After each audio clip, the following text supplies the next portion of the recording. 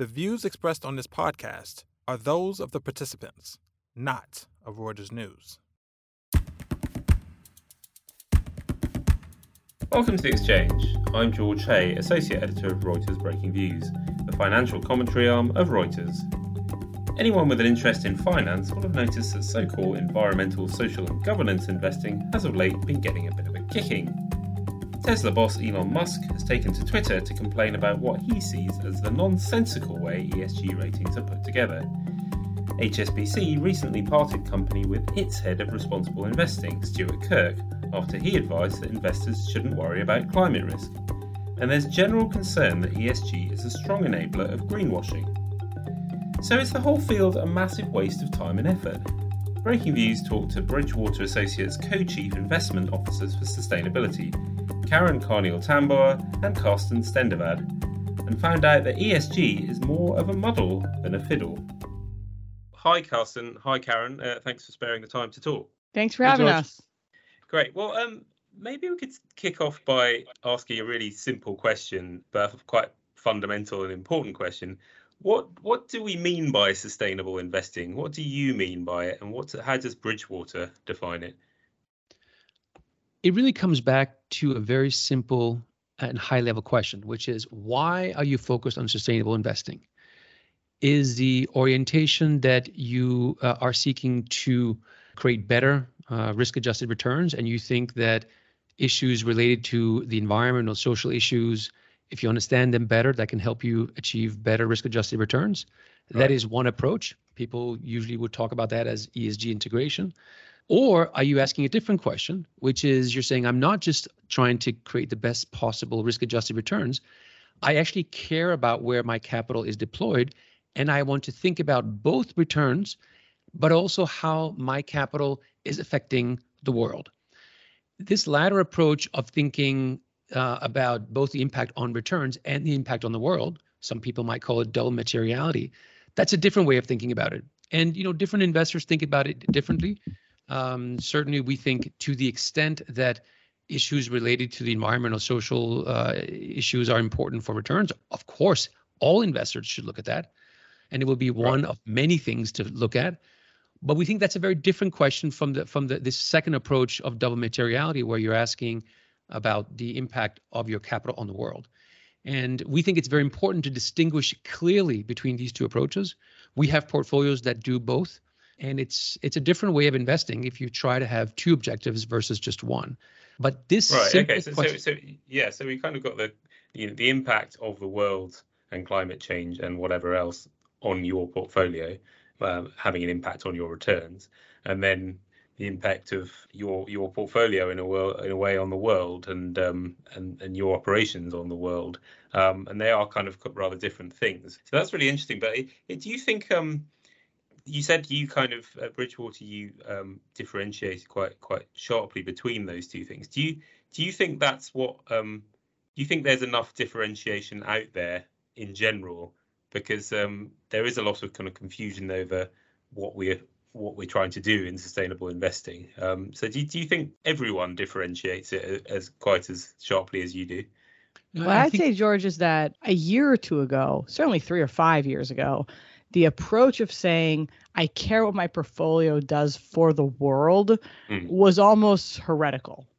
Right. Very, very few serious investors were even willing to entertain that. Right. You'd very quickly get, look, that's kind of for do-gooders. That's not for us. That's great. That's interesting. But that's not what we do. We are focused on risk and return. Everything comes down to risk and return.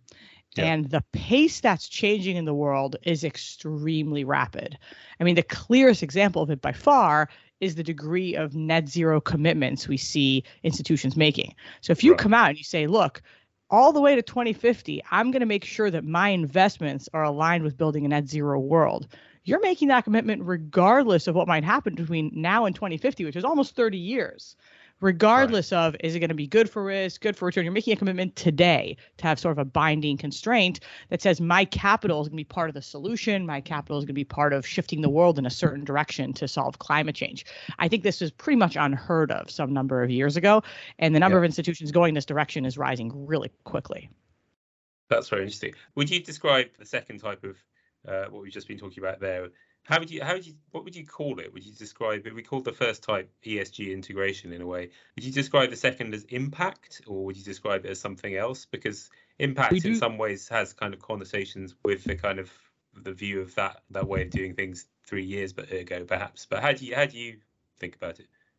So we would call it sustainable investing. It's true there's not a consensus around what to call it.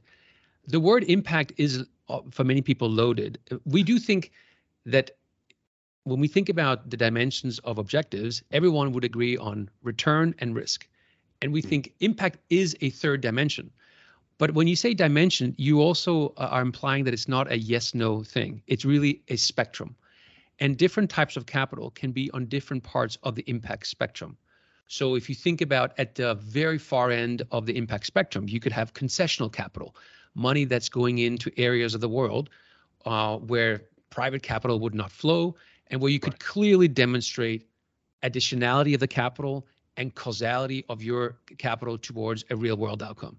That's like at the far end of impact. Then you can go a little bit further in, and maybe you have philanthropic capital. And then maybe a little bit further in, you have very impact-oriented private funds that really prioritize impact as much or maybe even over returns. And you go further and further in. The idea, though, throughout this spectrum of impact, the question you're asking is the same, which is what is the impact of my portfolio on the world? And then it's just to varying degrees that the capital can have an impact.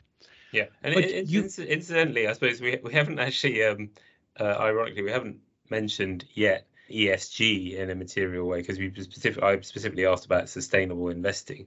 Now, ESG has been taking a bit of a kicking from various critiques. There's various critiques of it floating around. Some of which that it's basically ineffective and kind of or malign and greenwashy. Some of it's that it's too over the top. But like, how do you kind of slot ESG investing into what we're talking about here? Is it the same thing, or is it unhelpful? Is there a reason why you call it sustainable investing? There's, again, no real consensus on words, and that is part of the problem. But if you look at the critique of ESG, I think you can bucket it in a couple of different ways. The first grouping of critique is really a critique that goes back to the question of lack of clarity around the goal of ESG. So, for example, when you see a ranking in the news that calls a tobacco company an ESG stock because they treat their workers well and they have a low carbon footprint, I think a lot of people might say that's odd. That's a bit weird, isn't it? That's a bit weird. But actually, that's because that's, I guess, one interpretation of people saying, well, do I think climate change is going to affect cigarette companies and their returns? Probably not. That's why we think it's so important to ask the question, well, how about you reverse the question?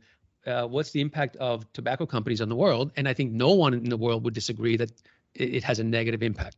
So I think one bucket of critique of ESG is saying, what are you really talking about? Are you talking about its impact on returns, or are you talking about the impact on the world? Exactly. Yeah. A second topic of critiques is, if you have investors who say they really integrate and think a lot about environmental and social issues, and they don't do it, that's of course bad. That, I think, is a legitimate type of concern. Right. Then there's a third critique, which is if you have investors who exaggerate the impact that their investment choices have on the world, that's also bad. So, for example, let's say we found the most sustainable company in the world, and everyone agreed this is the most sustainable company in the world, and we invested in it. Could we now claim credit for the impact that company is having on the world? Right. Or can we only say, no, we are invested in a company and the company is having this impact? And I think it's fair to say and to demand that investors be very clear about, what is the nature of the impact and how are you having that impact? Mostly to that, we would say, as an investor, there's really three things you can do. You can buy and sell, you can allocate capital, and then, of course, then you can be an active owner once you have made an investment. And you should just be clear about that is the impact that you're having, and don't take credit for all great things that happen just because you've invested in a particular company. Right. I'll just add one more critique to the list Karsten gave, because there's so many, and a critique I actually agree with, which is this idea that in all this enthusiasm about investors starting to prioritize their impact on the world, which we really think is great. It's fantastic for investors to think about their impact, much like voters should think about their impact and consumers should think about their impact and so on. We've kind of lost the importance of governments also playing their role and realizing that governments have a lot of tools to set incentives. And so for investors on their own to change incentives, to shift what's going to happen in the world, you need a lot of investors to do things, and it happens through pricing mechanism, and that takes time. And government, of course, can play a really powerful role in any sense that this makes us forget the importance of regulation and government is extremely important. And if I can add one more critique that I think is also valid, is when investors exaggerate the potential alpha implications of ESG investing. In other words, if you make simplistic arguments that's along the lines of this company is sustainable, ergo it will outperform. That's not going to pass muster in any investment committee, and you're not helping anyone by making such arguments. I think if you look at all these critiques, in a way, what they have in common, we believe, is a lack of intellectual clarity about why you're doing it and how you're doing it. So although we think a lot of this critique is warranted, that is not the same thing as saying that sustainable investing is bad. We actually think it could be a force for good. We just think it's very important to be intellectually clear about the rationales, be very systematic about how you do it, and then try to be as precise as possible in measuring its impact and not to exaggerate it. And if you do those things, we really think it can be a force for good in the world, and you can invest in a manner that where you both deliver good risk-adjusted returns and you have a positive influence on the direction of the world, moving it to a more sustainable state. So that's quite interesting, because there was one critique which kind of fits into some of the things you've been saying, is like if you take one critique doing the rounds at the moment is if you take a bank which has like a kind of 5 to 10 year loan book, a 5-year loan book in average duration, the argument is this is not a finance.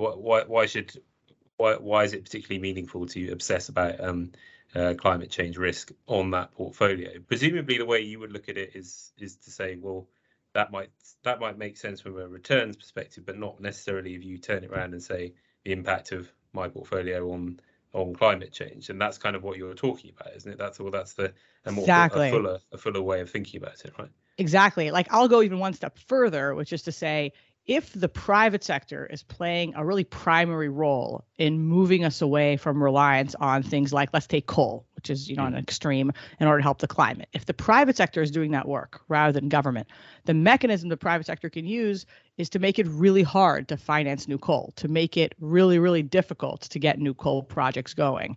And what that means is that you can actually make a lot of money doing it, right? Because if no one's willing to finance something, you've got to make the returns pretty high to be able to actually do it. And so you could totally imagine that's very consistent with somebody saying, look, I really believe coal's going to be completely gone in 5 or 10 years, but right now there's extremely high rates of return because everybody's shying away from it.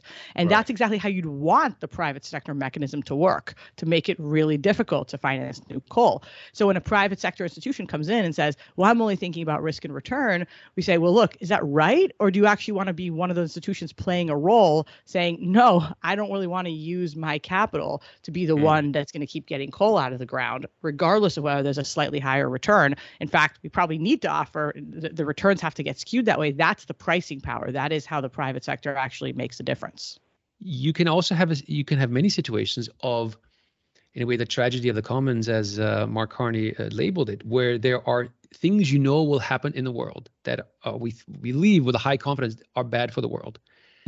But just because that will happen and it will be very bad for the world, if you very narrowly are just focused on your own portfolio for the next 3 years, maybe you can ignore it. You can ignore it and your portfolio will be fine.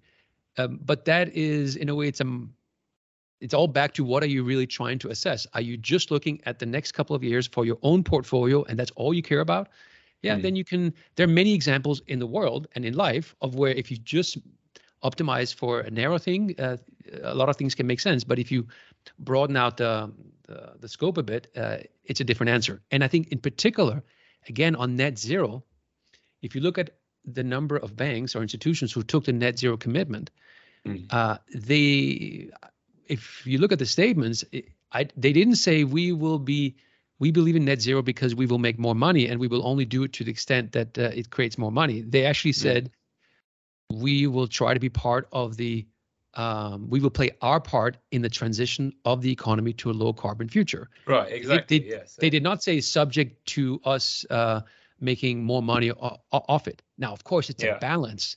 You want to have both. But I think, again, when you have these debates, mostly you still have a lot of financial sector people who are afraid to use the language of, actually, I'm not only optimizing for returns here. I actually have there are broader societal considerations that I'm taking into account.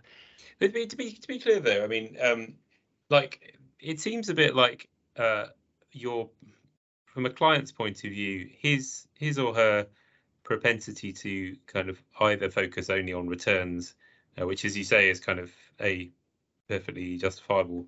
Plenty of people do still think of it like that, but their propensity to kind of look at things like that rather than think about the impact of their portfolio on the world, isn't that? I mean, that's kind of a function of how serious they are worried, how much they're worried about climate change. Because presumably, logically, if you are completely sold on the terrifying impact of climate change, then you will be interested in both returns and the impact on the planet, because at some point they become quite similar, right?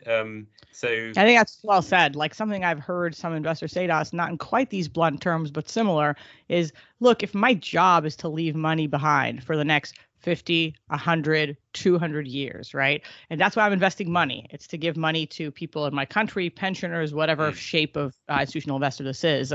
Of course, I need to leave wealth behind for them. That's my primary job. But if that comes at a cost of leaving behind the kind of world I really don't want to leave for them, what am I doing? Am I really trying to, optimize another couple basis points of return and leave behind a world that's uninhabitable? That just doesn't make any sense. And all investing fundamentally is about leaving wealth behind for the future. Even individual investors are leaving money for their children and grandchildren, and not usually just for themselves for 5 years. So I think that kind of thinking does get intertwined the more you think that if we don't do a good job at this, we're really going to leave behind a world we don't want to be in. George, one of the, I think, big reasons why you still have investors who are tepid about actually moving towards sustainable investing is a concern around, is it actually possible to build portfolios, to invest in a manner that will give me both returns and also have it aligned to positive outcomes? Yeah. I think that's a very legitimate concern. And in a way, one of the approaches we've tried to take is to, I sometimes call it, like, let's suspend judgment for a bit. Let's start by actually doing the work of building out an investment approach, investment systems, build out the data that we would need, do all the work that we think would be required if you really wanted to invest in a sustainable manner. And then let's try to engineer portfolios as well as we possibly can. And only once we've done all that work, we've actually done the homework, we've done the research, we've built the systems, we've built the portfolios, then let's look at, do we actually think we can create attractive risk-adjusted returns? As opposed to upfront just asking the conceptual question, which a lot of people do, the conceptual question of saying, is an unconstrained optimization better than a constrained optimization? To which the answer, of course, is, yeah, theoretically, it's better to have no constraints, to only have one goal. We all know that. Everyone who took like finance or math, like on the first day at university, that's what you learn. But in practice, are you really operating right at that efficient frontier? Are you really taking advantage of all those opportunities? And in a way, what we try to do is try to be pragmatic about saying, let's define a clear goal where we say, what if you really wanted to build portfolios that had both financial and these sustainability impact objectives? What would the investment system look like? Do all that, and then at the end, look at, can you actually build great portfolios? And I think the answer today is yes, you can. And a big part of that is, well, that more and more investors are deploying substantial amount of resources to tackle the question. And certainly that's what we're doing, and many others are doing it also. But B, also that there is a whole ecosystem, a whole data ecosystem that is growing that enables sustainable investing. I mean, the amount of data we now have on companies and countries when it comes to sustainability is phenomenal. Like, every day in the news, you always hear about somebody complaining about the lack of sustainability data. I think that's a bit odd. Really, they should be celebrating how much it's expanding. Is it perfect? No. Do we have all the things that we need? No. But if you look at what we have today versus what we had even a year ago and 5 years ago, it's much more. So it's kind of I think there's a combination of both really deploying serious investment resources to the question, being helped by having access to great data. And if you have that, I think you can start building great sustainable portfolios. Right. So to what extent, basically at COP26, there was quite a consensus on tackling climate change, and it was hardly a massive success, but there did seem to be a consensus. To what extent does the fact that we're in the middle of a war, very high energy prices, how is that cutting across what we're talking about here? Do you get the impression that a lot of people are just saying, if we're going back to our value versus values, or focus on return, or focus on something wider? Do you think that's meant a lot of people are focusing more on returns again than they were, or not? I think there's a bunch of cross currents kind of happening at the same time, and it does really matter where you're looking geographically. So broadly speaking, even before the war, our view was that the transition away from carbon was really happening unevenly because it wasn't really being planned top down or anything, right? And so it was easier to use mechanisms that kind of shut down new investments in oil and new investments in coal than to get a lot more renewables online. So we were already at a serious risk of sort of getting shortages. Now the war and all that has really exacerbated what we now think is going to be somewhat of a chronic situation of energy shortages. And this hasn't happened in many years. Last time we had chronic energy shortages was the 70s and 80s. It was a very different economy, but this is painful. It's a very hard way. It's stagflationary. It slows the economy. It's, very painful inflation because if the government doesn't step in, it's much more difficult on poorer people that spend a larger share of their budgets on heating their homes and transportation. So it's a very tough set of circumstances. And you're seeing different responses to it, in part due to how strong the consensus is on climate change. So when we look at Europe, the thing that really happens in an energy shortage is that the incentive to invest in new energy is huge, right? Because there's a shortage. So pricing comes in and says, please invest in more. And what we invest in the next, 10 years or so is going to bake in the cake a lot of our path on climate change. So in a place like Europe, where there's a lot of consensus that tackling climate change is important, you're hearing a lot of redoubled efforts to say, well, if we have to invest a lot in new capacity, we better do it in renewables. And is less of a price sensitivity to that. It's purely, sensitivity to how fast can this happen? How logistically possible is this? How long will it take to get things online? And being very practical about it. And so you see the announcement of the last couple of days saying, let's take some of the natural gas and nuclear projects and call them green, because they can be part of a green transition. Some of the natural gas pipelines can be used to then be used for hydrogen later. And so I think there's a very strong alignment that what we want to do is tackle climate change. And now we have an even stronger set of incentives to say what we invest today is what's going to matter. Then you look at a place like the United States, and the consensus on climate change just isn't nearly as strong. And so there's much more of a sense that, maybe we shouldn't be prioritizing this so much. You have a much wider range of views. It's much more politically difficult to put the right incentives in place. And, before the war happened, the Biden administration already was shying away from issues like let's price carbon, which is, of course, what Europe did because it was more politically difficult, and saying basically like let's just subsidize things like the greener ones. And even these things have not passed, and Biden hasn't been able to make that part of the agenda. Hopefully he will. There's still a push to, but it's much more fraught. So it's sort of like you're in this macro environment of significant energy shortages. What we do matters a lot in climate change, but how we choose to address it, because there's very limited top-down planning, certainly at a global level, really depends on what the degree of consensus is and what incentives are then put in place for who. Doesn't it make it quite difficult to run a kind of international asset manager when you've got such a kind of bifurcation between the US and the EU, and other places in the world take different views. But I mean, do you basically have isn't it quite difficult? You just have to kind of almost have a different approach for your different geographies when everyone should ideally be doing the same thing. A very, I think, important premise for us is the hierarchy of the capital system, which is at the top, you have the savers. or the asset owners. And the asset owners, be it individual savers or sovereign wealth funds or pension plans, foundations, they decide what the objectives of the portfolio should be. Right. We are the asset managers, in a way we solve we solve the problems that they pose to us. And at the end of the day, asset owners get to decide how their money should be invested. And I think the obligation for us as asset managers is, in a way, to have great solutions for different objectives. So yes, there are parts of the world where people do not believe in sustainable investing, where they only focus on risk-adjusted returns, whether that's for personal reasons or for regulatory reasons. And so then you invest in one manner. And then there are other areas of the world, really a growing part of the world, Europe, but even if you look around the world, more and more places where there is a increasing both regulatory focus and also stakeholder focus on these three-dimensional investing: risk, return, and impact. And at the end of the day, asset owners, they are the ones who choose which one it should be. And we try to create solutions for all of them.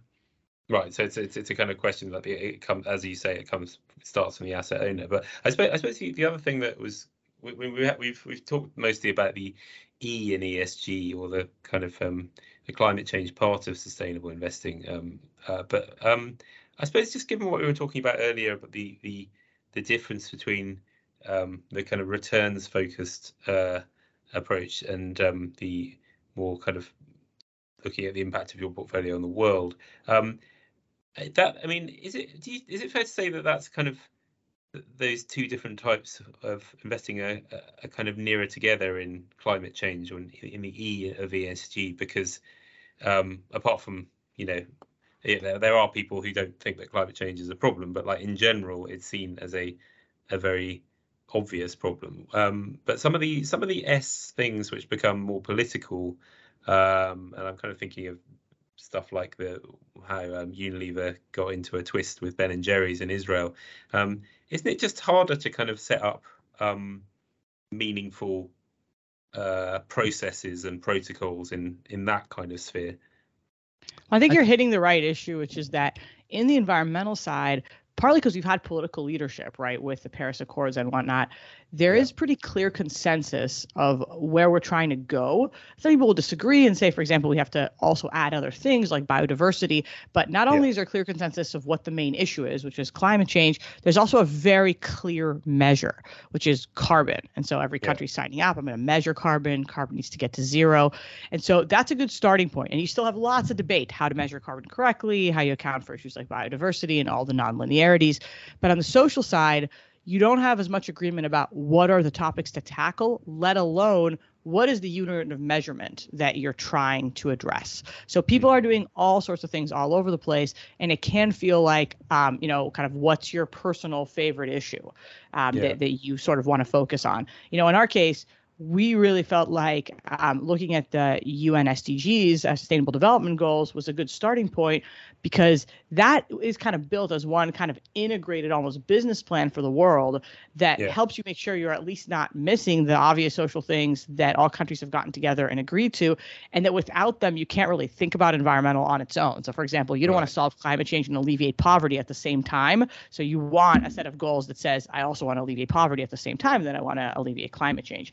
But that's not, nearly as consensus as counting carbon. And I think there'll be a lot of movement in this direction in the next few years of investors better consolidating on what's the key set of issues, and more importantly, what's the key measurement that then we're going to go look at that's going to become anywhere like carbon in terms of that final impact. To build on that point, there are areas when it comes to social issues where there is, I think, a growing consensus that resembles a bit what we've seen on the environmental side. Take an issue like forced labor or modern slavery. Right. You'd be hard-pressed to find anyone who would disagree that that is not a good thing for the world. Right. Incidentally, that's an example of a topic that is very much on the impact spectrum. Companies that use forced labor, that it's controversial to say, but that can be good for their bottom line. It's obviously terrible for those individuals and for the world. And so that's a great example, modern slavery. If you look at the focus on that, that's obviously an area where you are demanding, we all want companies and investors to not just look at their own returns, but to look at the welfare of the people that they are affecting. So that's one area where there's an increasing consensus. I think we will start seeing areas, let's say around quality of jobs. Are jobs paying a living wage? Those are also areas where there's an increasing focus on it. I think one of the key things will be the more we can anchor it back towards areas where there is a national and ideally an international consensus of what is the North Star, what is good and what is bad. I think most people would agree that, in addition to forced labor, like on wages, most people would agree that living wages is a good thing. And then the more we can be precise in the measurement of it. For many of these areas in the social areas, companies still are not disclosing a lot of information on it. So it becomes quite difficult to do this in a fact-based and systematic manner. But I think that will change, partly because of various regulations around the world, in Europe, in Australia, and elsewhere, that is requiring private sector actors to be more, to disclose more about around these types of risks. So, okay, just one thing we should touch on, just because we're talking about ESG, is ESG ratings, and they particularly come in for a kicking, not least from Elon Musk, who merrily tweets about it and is distressed that Tesla isn't always at the top of the ESG ratings list. How would you kind of link what we've been talking about to ESG ratings? Do you think they're going to get better and slightly more fit for purpose, or what? Well, the ratings, it comes back to the different ESG ratings measure different things. And so you have some ratings, I think like the one that he referred to, that were really very focused on the financial dimension. I think that's why. And so, for example, you can be an oil company, and like in the near term, you'll be fine. The oil outlook is great, and maybe in 100 years you'll be bad, but in the very short term, you can be fine. Now, is that really a sustainable company? Well, again, it depends on what you're trying to measure. If you're measuring the impact on their bottom line of climate change, and you have a 5-year horizon, that could be fine. If you're asking what is its impact on the world, that obviously is not good. So again, for these ratings, starting by saying, what are they trying to measure? And then 2, many of these ratings are like in life, just because somebody has concluded something, it behooves especially investors to do their own homework. And what we have found is when you look at a lot of these ESG ratings, if you decompose them into all what is really what goes into these ratings, what is all the underlying data, which is what we do. We will assemble our own data and come up with our own assessments. Actually, what you find is that the further down you go, the more consensus there is. Like when I say down, like the further down in the hierarchy of data, there is actually more and more consensus. It's just how do you weigh it? Right. What are you really trying to measure? Where there's disagreement. So mostly, I think it comes back to the importance of be clear about what you're trying to measure, and do it systematically, and use a lot of different data sources, and then you can do it well. And most of these ESG ratings, if you actually look at their methodologies and what they're trying to do, I think they're better than their reputation. But most people just look at a ranking in a newspaper and they don't see what the methodology is, they don't see what they're trying to do, and that leads to all this confusion. Right, Karen. I mean, it seems like a lot of the problem here, just in general, is that there's a lack of specificity about what. When we talk about ESG and what we talk about sustainable investing, there's not enough of doing what you guys did at the top of this conversation, which is defining your terms. And once you do define the terms, it becomes a bit easier to follow and less easy to abuse. How confident are you that that's going to, I mean, how confident are you that the ESG in general and sustainable investing is going to get better, given that process that we went through doesn't always seem to happen? It gets like slightly lost in the ether. Well, I'd say the reason I'm confident that all this is going to get better is just that the number of investors that this is becoming a must-have for them, not a nice-to-have.